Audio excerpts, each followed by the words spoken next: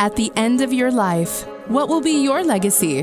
What will you leave behind for future generations? For the world, join the World Messenger, Isabella Lundberg, each week as she brings you a new distinguished guest from the business, sports, or entertainment world to share their success, their struggles, and their lessons. They will share their insights into current hot topics that affect everyone. Isabella facilitates an intimate, vulnerable environment to find the true value of humanity and real leadership. Are you ready for your legacy? The legacy that matters? Hello, my beautiful friends. It's Isabella Lundberg here, and I'm inviting you for another epic episode on Legacy Leader Show. Today, I have somebody very, very special joining me from Bay Area that I absolutely love and admire and respect, who is tremendously accomplished. He's been top CIO 100 award winner with enterprise application integration, and he was the #1. He's CIO that absolutely loves technology innovation and continuous improvement in that space.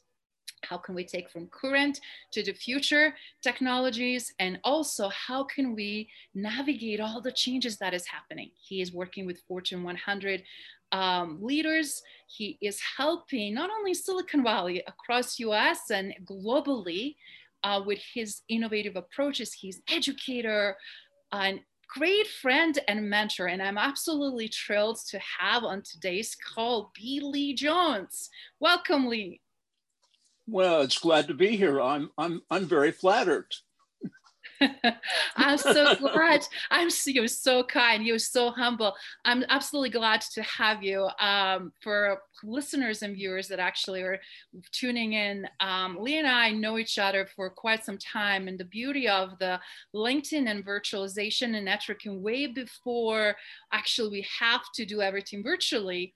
We connected, we engaged, and then we talked, and we even met at one of my trips to Bay Area and remained very close in touch, right? Absolutely. Absolutely. Well, you have a certain advantage since you live back in my home state. I was born and raised in Denver, and it's kind of interesting that your office, when I found out your new address, I figured out that you actually could look across Cherry Creek and Spear Boulevard and look at where I went to high school. Yes, that was very interesting. There was the West High School, gorgeous building, and then the Rocky Mountain Range when I was more doing my business locally down in downtown Denver before the COVID happened and all the crazy changes.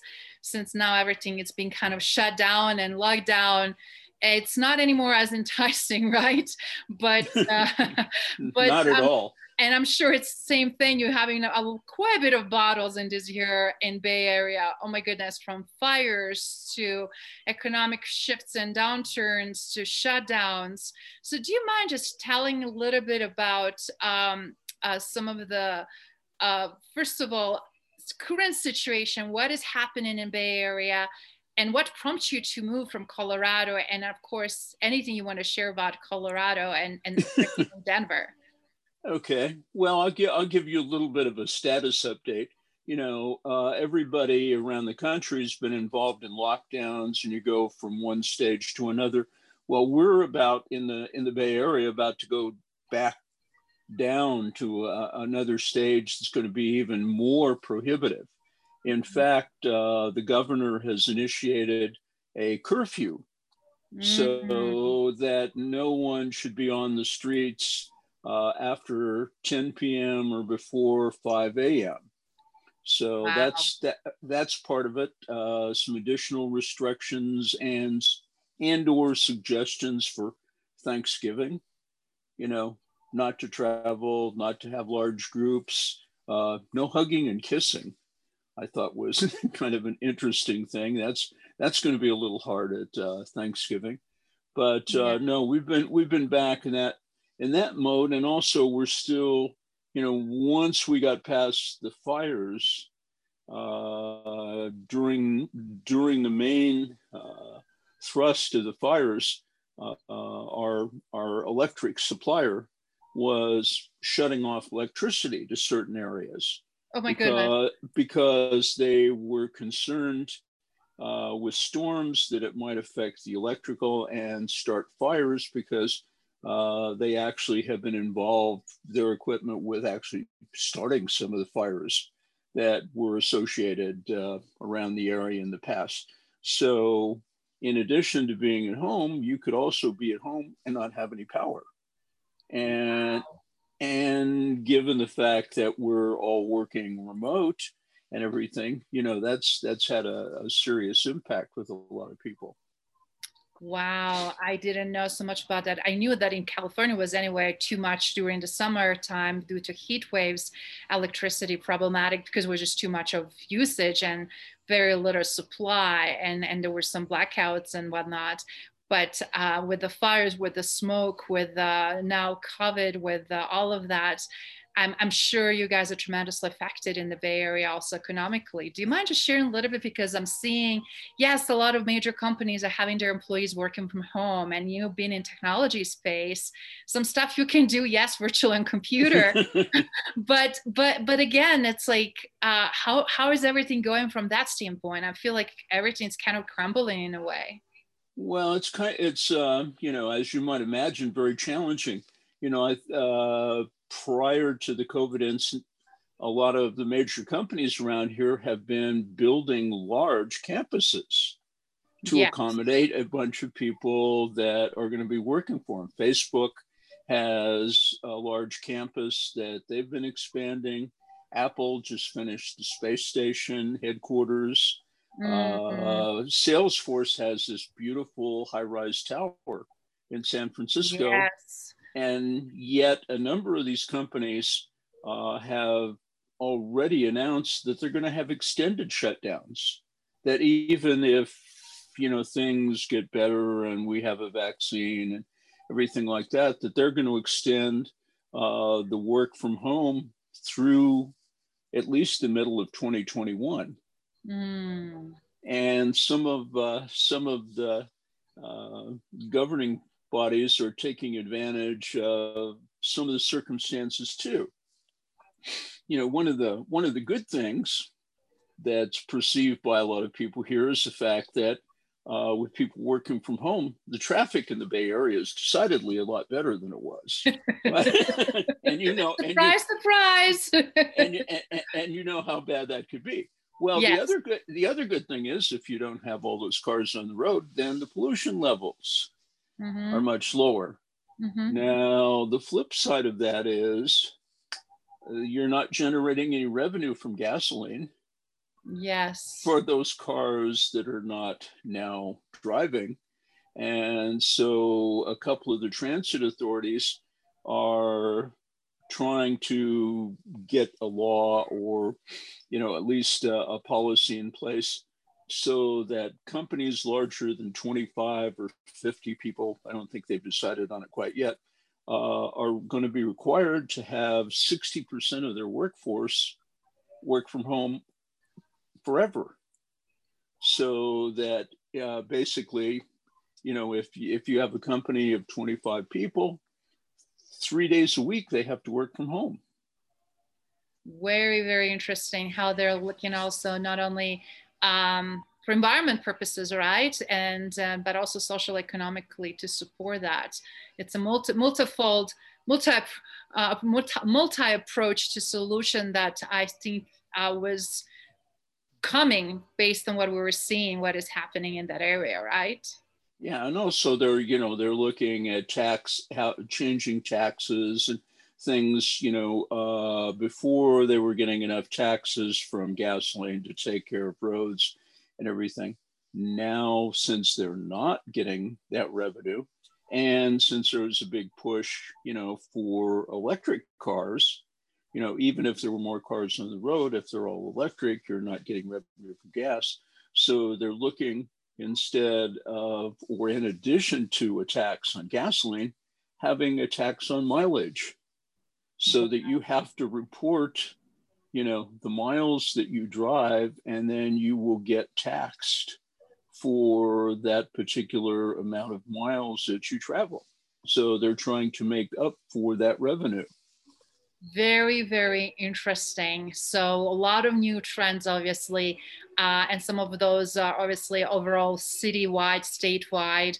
But I'm curious, beside these now campuses being empty also for those large companies and people working from home, do you think like things are slowing down in the Bay Area, or do you think that still speeding up with technology, with changes, with improvements, because of the other elements, so that it's more time, specifically in tech space, obviously, because everybody's kind of keeping an eye on Silicon Valley, right? It's like, what is happening? Right. Well, the figures show that the hiring is going up. Okay. That there are more people being employed. That's really more related to, I think, the high tech industries, which already are, geared up for the working from home. But it's been a killer for small businesses. They've been shut down literally for months. So they still have an obligation to pay their rent, and if they have to lay off employees and everything. So I think they've been disproportionately hurt by all of this, because the restrictions keep them from doing business. We have a little donut shop, that's a family-run place that was shut down for a long time, that only recently, were able to go get donuts. The lady who's been my barber for years, same thing. The nail salon, those independent little businesses have been hurt because, they've literally been shut down with no revenue, with no, supplemental kinds of funds that are coming in, and, they're being hurt. And now, the electrical people are kind of interesting, because I mentioned they're shutting down power. Yeah. Also because of the limited amount of power available, we had shutdowns before this, where there was limited capacity. And now the latest thing that's come up is we got a notice that because of our excessive electrical use, we're going to have to pay a premium. Wow. Because we have to stay at home and work and use our electricity from home, we're going to have to pay a premium on our electrical usage. Wow. I mean, in a sense, kind of, I can see why they're doing that, because a lot of businesses, even though they're shut down, they're on the electrical maintenance usage versus, right. and I can see how that flipped, and the revenues need to come from somewhere, right? And right. And if it's increased, I'm sure peak hours and all the crazy stuff, things you never thought you're going to see, at least in this modern time, right? Some things that maybe you saw earlier on in maybe 60s or 70s, but definitely not in 2020. Right. Yeah, absolutely. And I mean, and you're spot on, because I was around in the 60s and 70s to see that. So, you're absolutely correct. It's I think, again, to put on my CIO hat, I think going forward, it's going to still be a challenge, because, you have to support these people working from home. And how do you keep track of their software updates, their security, how much bandwidth they have at home to be able to do what we're doing, to have video meetings when, by the way, their children are also at home using video meetings to do their schooling. So now you're talking about this huge increased bandwidth. And how does an IT organization support that? How do they handle those remote calls for small things where we used to be able to say, oh yeah, go down, this person on the third floor, in that office has a problem, you can go fix it in 5 minutes. Very, very true. You can't do that anymore. How do you make sure that everybody's upgrades get in place when you have to have a certain level of the operating system? And most of all, what about security? Exactly. That's where I was going. I was like, what about security? Because now we're using our own devices or multiple devices and different access and our own cell phones, right? And whatnot. And then kids are also there and multiple, not only just the usages, but sharing different things. It's like, wow, definitely easier way to breach security walls, right? And you know the bad guys know that. As right? they say, everybody finds the ways and opportunity for better or worse to thrive in situations like this. And I'm hearing a lot of breaches actually start already happening, and specific financial industries are being targeted and whatnot. So what do you see from that standpoint? What enterprises are doing in terms of preventing or at least buckling up and anticipating some of those breaches? Well, I have a number of friends in the cybersecurity, space, and we talk a lot about that. I also have a daughter that works for a cybersecurity software company. Mm-hmm. And a lot of what's happening now is a bit more of a focus change from the corporate security, which has been pretty steady. But now, since you have individuals working from home, now we're into that PAM space, the personal access manage. What kind of software do you have that you can deploy that will guarantee, or at least, somewhat guarantee the security of devices you have from your employees who are working from home? It's a different focus. That didn't used to be a problem, because before everybody was at a desktop, you had servers internally, you had a protected firewall and everything. That's fine, but it's different when all of a sudden you're working from home and you have a Wi-Fi and you have kids who are in school and people who are on their cell phones and everything. I mean, you're in a much more vulnerable position. So, a lot of work is being focused more in those areas, towards the individual kind of security, and less so in corporate, because especially now, since people aren't using corporate requirements to do their jobs, that's been always somewhat under control. And now you're starting to see some of those places, where larger places that have some vulnerabilities, being attacked, notably healthcare. A lot of healthcare facilities have been falling, prey to ransomware. And even worse, I've talked to some of my people in cybersecurity, particularly I'm part of the InfraGard team that works with the FBI.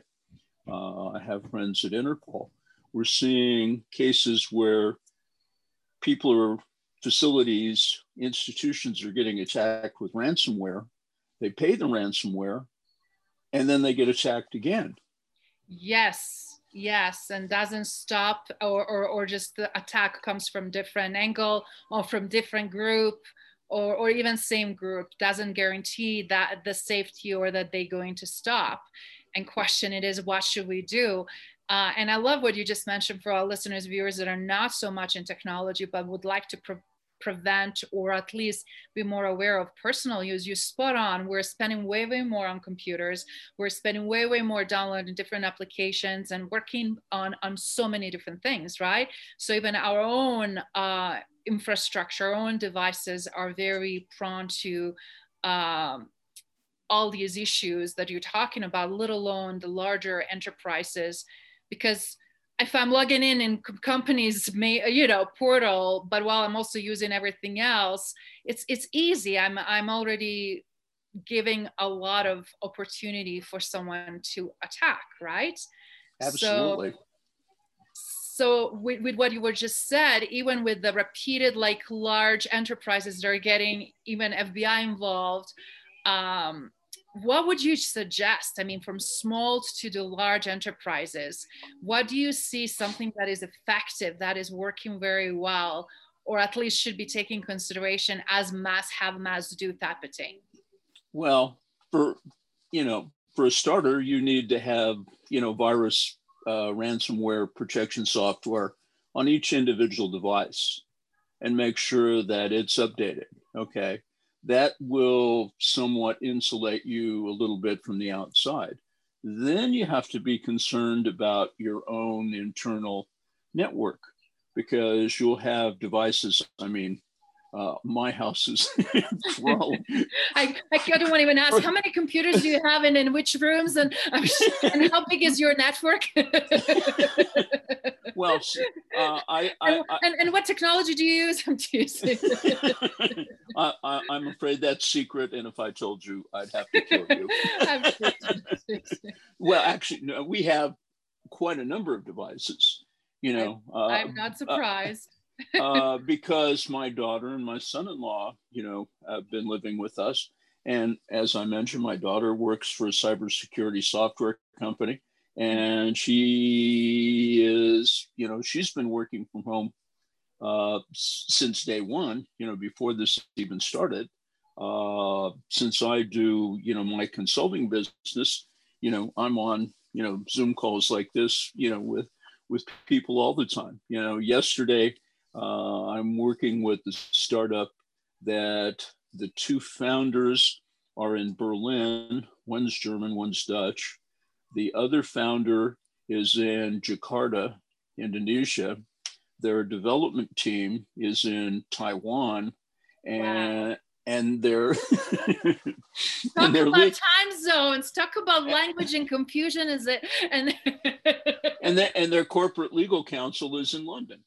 So wow. so when we do a call, figuring out the right time, for everybody. And it usually means that I'm on pretty early in the morning, but I'm used to that because, when I was CIO, well, for example, when I got the CIO 100 award for the project that I did the integration for our company, that project involved integrating 6 enterprise applications with middleware across a wide area network that supported 56 offices from 8 data centers on 5 continents across 22 time zones. Mm-hmm. Okay. I brought that project up 3.5 months ahead of schedule and $8 million under budget. So, and, wow. And I traveled a lot because, on the one hand, I'm new school. Well, and in fact, in particular, because I just finished my MBA with an emphasis in data science a little over a year ago. Mm. So, I've been very involved with the new technologies and everything. I mean, you're all the time learning, and I see so many certificates and I see so many new things, and I'm so impressed because you're a veteran in a CIO space. And a lot of times people feel like when they get to that level to be CIOs and play with the big boys, that people just stop learning in a way or slow down. And you don't. You continue to teach at universities. You continue to stretch imagination, showing what's possible. You definitely don't like status quo. And I want to just pause for a second for everybody, guys. I was like, when people say it's too late, I'm already in my 30s or 40s or 50s. No, it's not. It's only late if you think it's late. And it's just a truly, honestly mindset, right? Well, Forbes did a study about 2 years ago. Looking at the success of startup companies, and they determined that startups that had founders who were 60 years of age and older were 4 times as successful as any other founder age group. So, wow, that is amazing statistic, guys. I hope that not all of us have to wait to that age group to prove it. I would be happy to be twice as successful or triple instead of quadruple, but okay, I will take it. Well, it was kind of fascinating when I did my MBA program. I was at least twice as old and sometimes 3 times as old as the other students. Wow. I graduated first in the class, summa cum laude. Wow. So I love what you just pointed out, dispelling the age limitation, age discrimination, also putting the cap and ceiling. Can we learn what will be quote unquote return on investment on your MBA or your PhD degree or whatever it might be, or desire to go in completely new industry or reinvent yourself or pivot. Because right now what I'm seeing and what I'm hearing, majority of people are pivoting like crazy. The ones that actually know what pivoting is and how should they pivot in order to not only survive this craziness, but also be able to thrive. And then I'm also seeing people that are just like putting the lid and they're like, I'm going to just stick with what I already know. And they're just doing this repetitive, mundane thing. But even that is changing. Even environment, even if you are just in, hospitality industry right now up here in the mountains in Summit County, and I'm looking, what Vail is doing, Vail Resorts, and all of these gorgeous places. It's like even coming and showing up for work and customer service, from masks to check-ins to uniforms to all these extras. Like it's not just a cool college, post-college, before college, during the college job that you just go in and make maybe $17-20 per hour. It's just so much more expected and needed now, even for that bare minimum, that I keep saying, if you're already investing so much to check all these boxes, invest just a tad more and then more, and create something even more important for yourself. Yeah. Absolutely. It's interesting you mentioned Vail Resorts. The CIO at Vail Resorts is a very old and dear friend of mine. Really? But, yes. No, I think that calls for another conversation privately. Yes. No, I think if there's something that I take particular pride in, and we've talked about it, is what I do is integration. That's what I got the CIO 100 award for.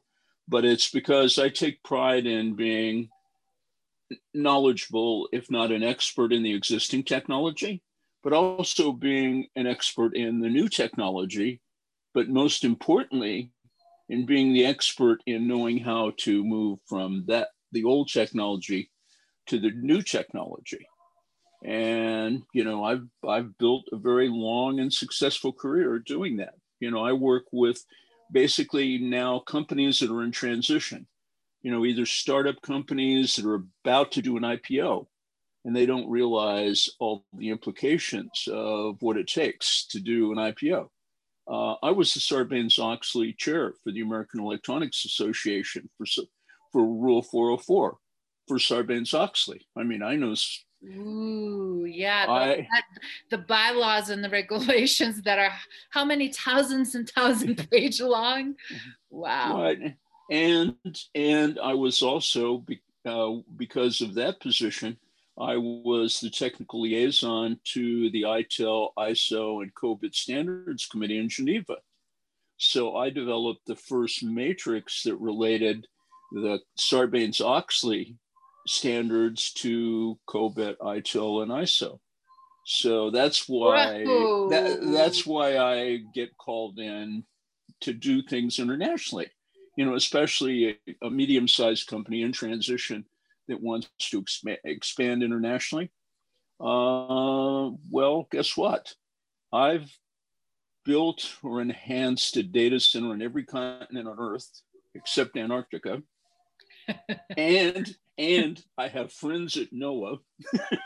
So I'm actually working on that. I'd like to be able to, check off and say I've every continent on Earth, including Antarctica. So that is brilliant. Thank you for sharing that. And for everybody, again, who listening and watching this, guys, that don't understand that when you have the Top Gun regulating body trying now to come up with regulations, not only verbally, legally, but also with ways to track, to manage, to use the metrics and analytics. This is as raw and real and a shotgun kind of approach, because this is unfolding, right? You're not prepared necessarily, but who do you call? You call Top Guns. And right now we're speaking with one. And I just want you to see the difference here in aptitude and attitude and desire, and just that, again, curiosity. I always loved your passion and curiosity. And when you're curious about things you truly love and care, age and everything else, it's no limit. No, not at all. No, I remember back when we first started doing Sarbanes-Oxley that, one of the big things was that the senior officer for the company and the senior financial officer had to sign the results for Sarbanes-Oxley, that they were accurate. And I remember the meeting I had with the board of directors, in particular the chairman of the board and the CFO, and they said, Lee, can we sign these? And I said, I'll be glad to sign my name right underneath yours. And I did, even though at the time CIOs weren't required to do that. I actually put my signature below theirs to authenticate that those results were true and accurate. That is very powerful. That is, again, because, and always we're pioneering in something. Every year, every decade, every century has these major breakthroughs. And right now, why I wanted to also have this conversation with you is things that's going almost like in speed of lightning in a way, right? It's just either we're ready or not, things are still happening and they're all constantly on. The question it is now, when do we make a decision? From my consulting, coaching, and advising, it's like, when is the time actually to transform or transfer into new technology space? Where are the gaps? Where are the overlaps? How to do effectively? How often we have to do it? Because as you know, it's so hard to get people on board and willing to do the change, right? But also get in sync, because so many people have a different opinions. You have too many cooks in the kitchen. So in specific, when you deal with highly regulated legal entities, like in your scenario with this example that you were just sharing, so do you mind sharing a little bit about that? Because it's different when you're just dealing with the technology, but I really remember from, and it still is like huge gap, is like, Isabella, do you know how to speak IT and technology? And you know how to speak business? And then like, and you bridge. And now I feel like that bridge is just getting longer and longer because gap is getting bigger and bigger. Is it just my perception based on some concepts and some real examples and scenarios that I experienced in my world? But I'm just curious, how is it coming from your perspective? Well, no, I think that's fairly accurate. As systems and everything get more complex. Well, anyway, as a CIO, I've always said a CIO is responsible for three things. Okay, the first is technology. CIO is the guardian of the gates for technology, helping decide, new technology, when to, obsolete old technology and everything. So first thing is technology. And from my perspective, that's the easy part. Okay. Yes. The second part is the CIO has to deal with people. Okay. What? Really? Not just the computers and technology? I'm teasing. Oh, okay. Well, remember I mentioned that project that included all those offices? Yes, and all around the world, countries, time zones, yes. During the time leading up to and through the finality of that project, I visited every one of those offices. I met with as many people at every one of those offices as I could, from the general manager down to the lady who gave out parts in the warehouse, because I wanted to know what their feelings were about what we were doing, if they needed help, give them some perspective on why we were doing it and how this was going to benefit. So, I literally met with unless they were on vacation or sick or something, I literally tried to meet with all of those people at every single office around the world, because I'm a great believer in pressing flesh.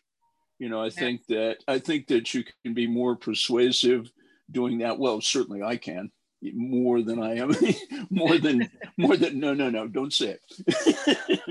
More than so, that's kind of an old school thing, but remember, I came from the old school, but I'm also trained in the new school. Yes. So my, my hybrid. Yeah. So my feelings are kind of tempered about that. Okay, so that's the second thing. The third thing, and the hardest thing a CIO has to deal with, is expectations. What? Oh, don't even get me going on that one.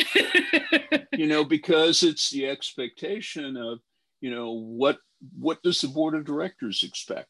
What does executive management expect? What do the day-to-day managers expect? What does the lady who's handling the parts in the warehouse, what does she expect from a new system and everything?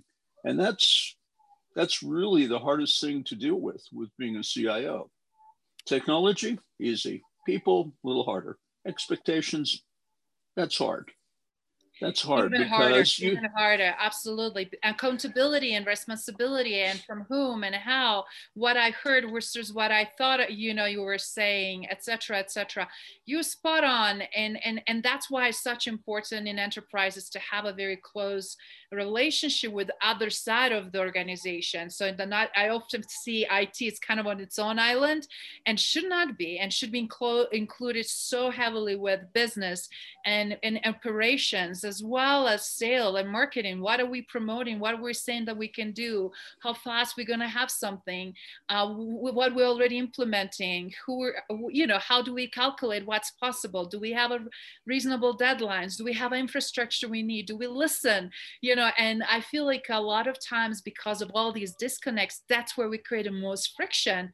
And as you know, I fix people issues. So some stuff that yes. I'm aware of on that number 2 and number 3, it's like, what just happened here? So are we speaking all one language here? Okay, let's back up, but that is definitely also a great example that even with robots and technology, artificial intelligence, for example, machine learning and all of that, certain things can be automated, but still cannot replace human touch and human aspects of the work. Would Amen. you agree with that? Amen. No, absolutely agree. And setting the expectation and keeping people informed. One of the first things I did back when I was at Stratix, where I got the award, was I put together a matrix. We had each of the respective divisions and their vice president had KPIs that they were responsible for during the year. So across the top, I had all the vice presidents, all their KPIs. Then going across, I had all the IT projects and where they intersected the KPIs for those individual vice presidents. So if I talked about a project, they knew that related to them accomplishing the KPIs, that they were assigned with. And you get everybody on board, because then you're talking about a project and this is how it affects them. This is how it's going to benefit them. When we started doing capital projects, I'm an insane project planner, as you know, and I would put together, a stack of presentation, with all the details for a project. And some other VPs would come in with a 1-page kind of description of something. And the board decided that I should be the chairman of the capital committee, since I had the best perspective for the detail and everything associated with defining and getting prepared for accepting or rejecting a project. So as the technologist, I became a financial guy. I became head of the capital committee to be able to make sure that people, well, not exactly to the level of detail that I do, but to a far greater detail, could talk about, okay, this is what it is, what it's going to do, how long it'll take. These are, the possible limitations. And if we have to do Risks, this. Financial implications, losses, all of those crazy stuff. But that is beautiful what you just said, that you're not just the typical CIO, you're very business savvy, you're very financially savvy. You know the cause and effect. I love this because I remember first time when I was learning about strategy, when I was playing chess and going in elementary school and later on in high school, always they said everything has a cause and effect of the event, but what truly did cause, you have to know, you have to be able to depict, and more knowledge, then you more larger asset for organization. And having this multiple hats mentality and seeing things from multiple perspective, very few people really do have. And I think that is very valid and important right now also for listeners and viewers to pause for a second to think about it. It's like we cannot just think about it as we remember sitting around C-suite and everybody pitching their own thing, what they want to do with X, Y, and Z, but yet they will not go beyond and cross over to see how it's going to impact the sales department, how is it impacting operation, how is it going to impact finance, how is it going to impact whatever, remote workers. And that arrogance we can't afford anymore. That got us in trouble way before COVID and is going to continue to get us in trouble because we're seeing so many mistakes that by now, golly, we should not have them because we have such an insanely smart and capable talent. Right. Yes. Yeah. Leadership. What's that? Yeah. Well, too often that's a problem because too many companies say, what is that? But that's something that's necessary. I mean, and sometimes it's small. I mean, that matrix of KPIs versus IT projects was like an epiphany for the company. Now all of the vice presidents understood how the individual projects affected their KPIs to get them done and everything. And then they had skin in the game. But in our eyes, when do we going to see return on investment of something of that magnitude that will take 2, 3, 5 years? And then is it going to be returned before we have to go to second version or completely new technology again? Or you see what I mean? I feel like one fiasco puts people very timid because very rarely things go smooth. And then it's like, now we need to do it again. It's almost like opening old wounds and vulnerability and pain, and people rather shut down and not do it. It's like that, you can't afford that either. You can't afford that either. Now, that's why it pays to do it right the first time, or is right. And that means you got to plan. If you fail to plan, then you should plan to fail. That's why I'm, so passionate about having all the details to a project and making sure that, everything's taken care of. I look at the consequences, look at the alternatives for everything, and it's very detailed, but I usually get it pretty much right the first time. If you throw it over the wall,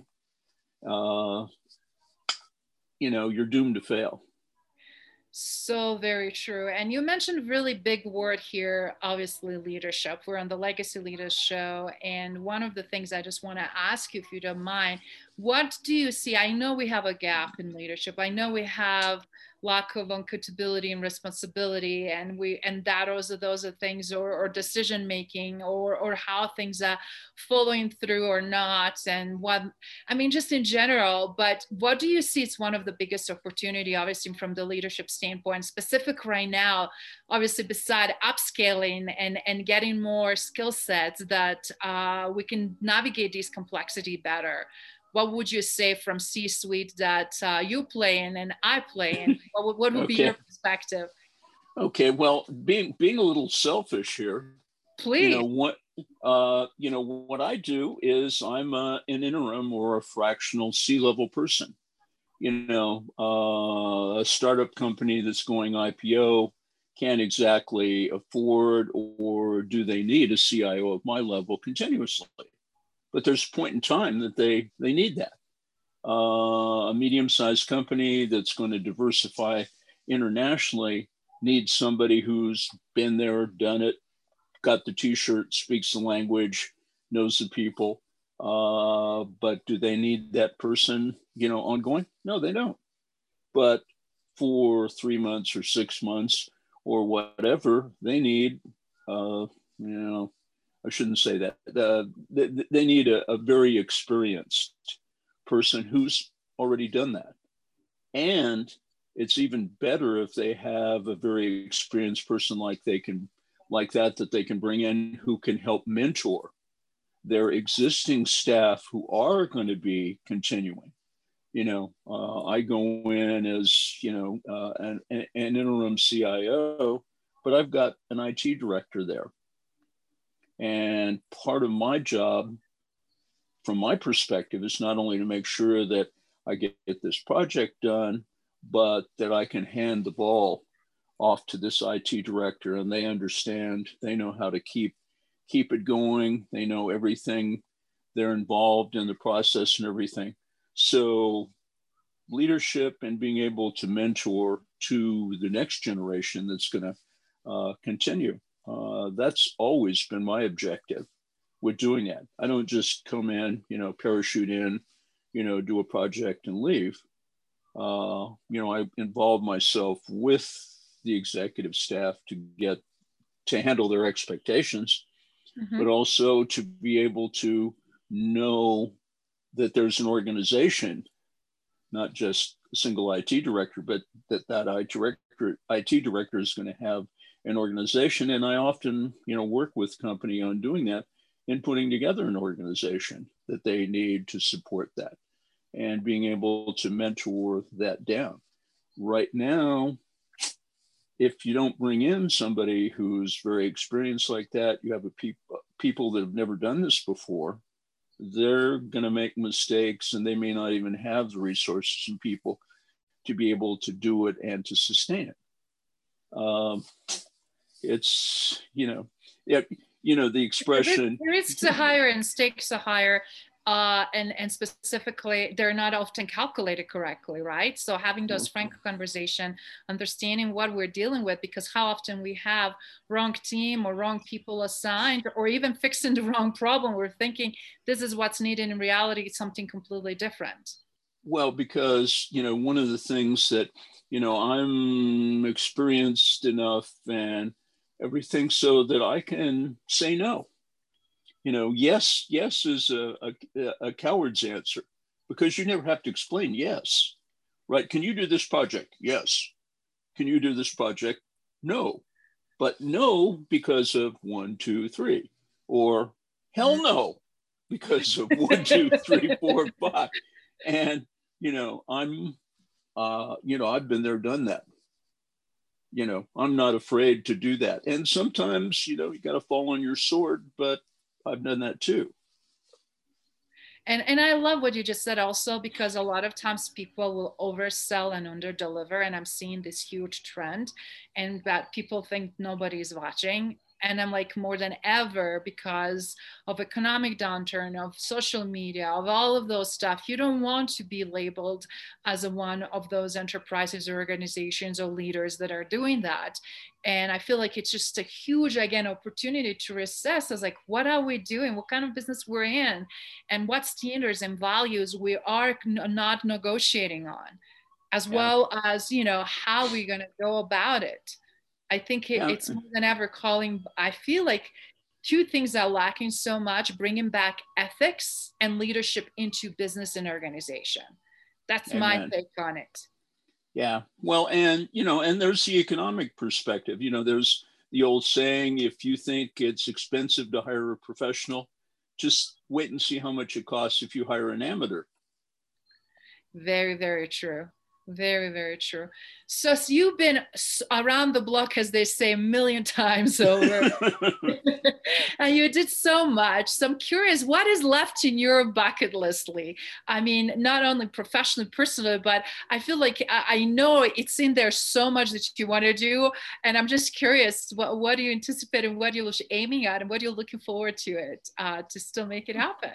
Well, a lot of people my age have retired, right? I still love what I do. What I would like to continue doing is still being that fractional C-level person and being able to help companies of all kinds of sizes because, I like doing that stuff. I like putting together projects. I like being a mentor. So, looking for the next success.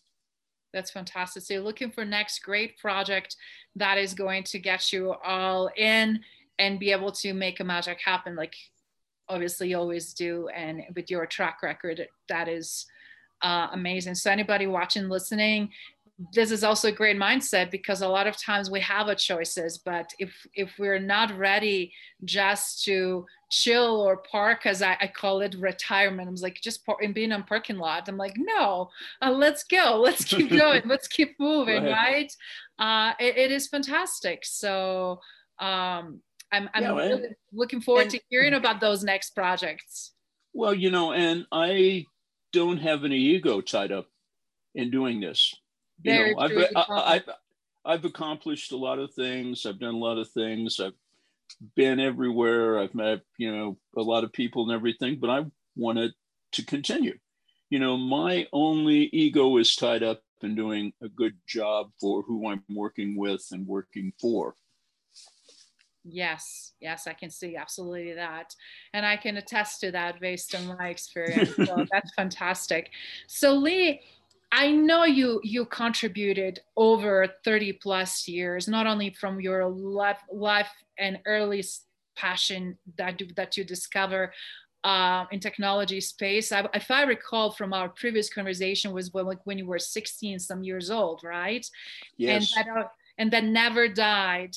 And I'm curious, you already made an amazing legacy for yourself and personally and professionally. But I'm curious, what would you like to be your legacy to be when you now, with all this wisdom and experience, look and pause back and say, I was like, this will be really something that I would love to pass on to future generations. What that would be? Well, I would like a lot of people to think that, that I made a positive difference when I was here, to a lot of things, to a lot of different people. You absolutely did. And I'm first one to say, even though I don't know you all your life, but for the part of the years that I do know you, you absolutely did make tremendous difference and impact in mine. So that is definitely there. So thank you for aiming to make an impact and make a difference in everything you do, specifically in very challenging times and also very challenging space to navigate. Indeed. Think outside the box. I've never been inside the box, so I don't know what that's like. Likewise, I remember, I think when we discussed that with you, coming from Europe, that concept of the boxes, I was like, are you kidding me? Didn't even know what that means, let alone how to relate when I learned the meeting, because this doesn't have nothing to do with me. I was never in that mindset. Why should I now even start thinking and approaching that? So right now, I really think it's time to change the analogy or actually come up with something that is just, letting us to explore and innovate and fail and correct and improve and keep going, right? Indeed. I pride myself when, I'm meeting with clients and everything, and particularly prospective clients, and saying, I can make a difference to your organization the first day I walk in the door. The very first day.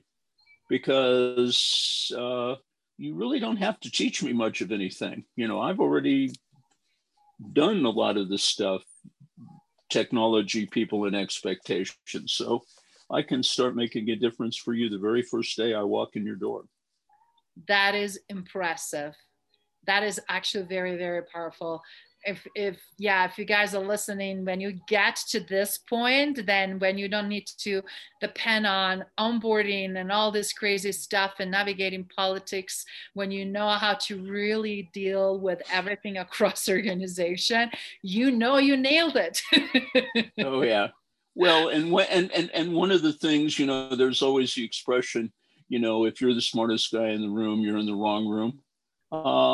I'm not embarrassed to be the smartest guy in the room. Somebody has to be the smartest guy in the room. And be made. Yep. And I want to work very hard understanding the old technology, the new technology, and how to get there from the old to the new. I want to be the smartest guy in the room. I pride myself on being the smartest guy in the room.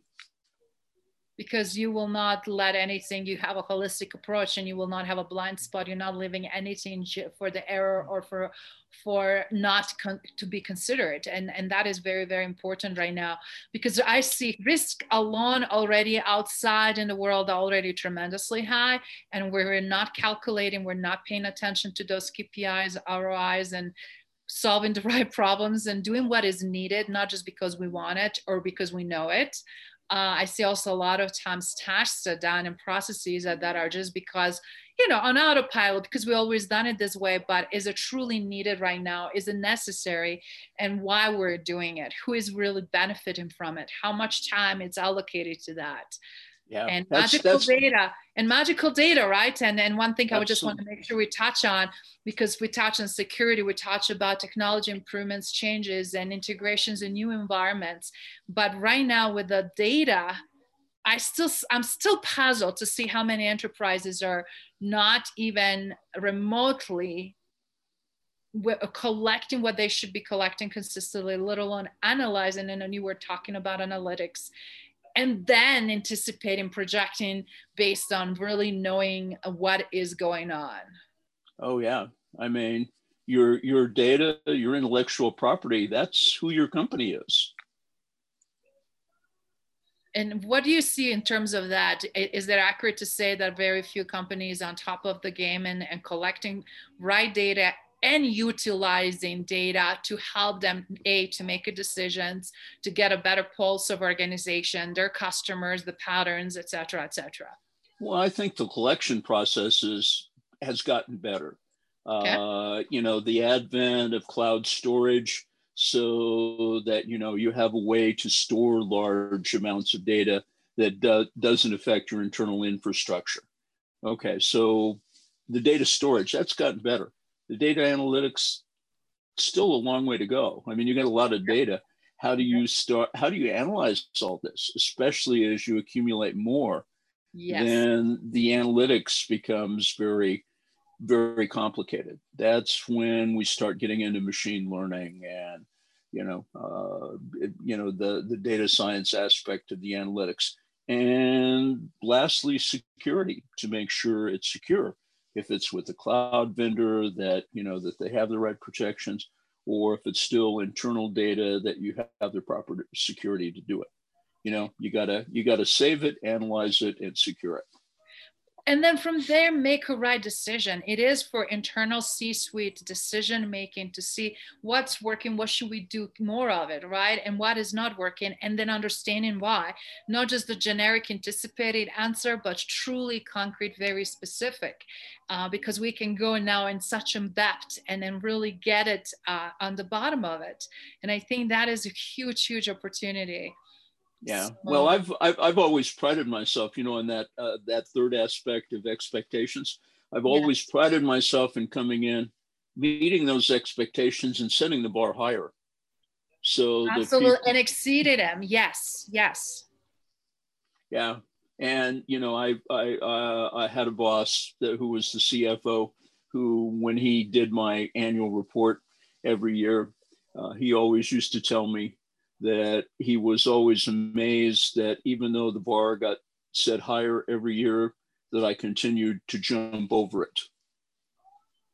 Mm. That made me very proud because he was a very detailed guy who had very high expectations, and I was able to keep raising those expectations and exceeding them. That's what I take. That's what feeds my ego, doing the right thing for the company.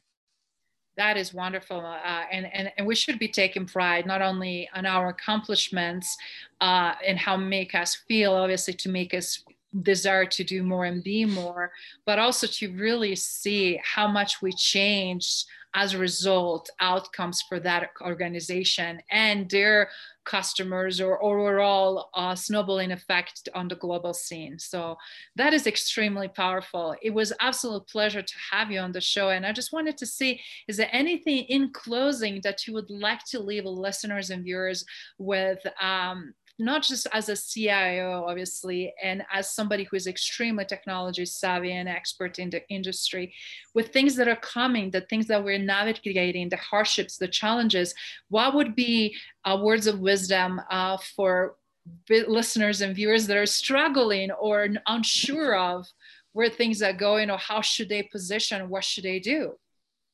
Well, I suppose when I look at taking on a job, taking on a project or so, I have three criteria.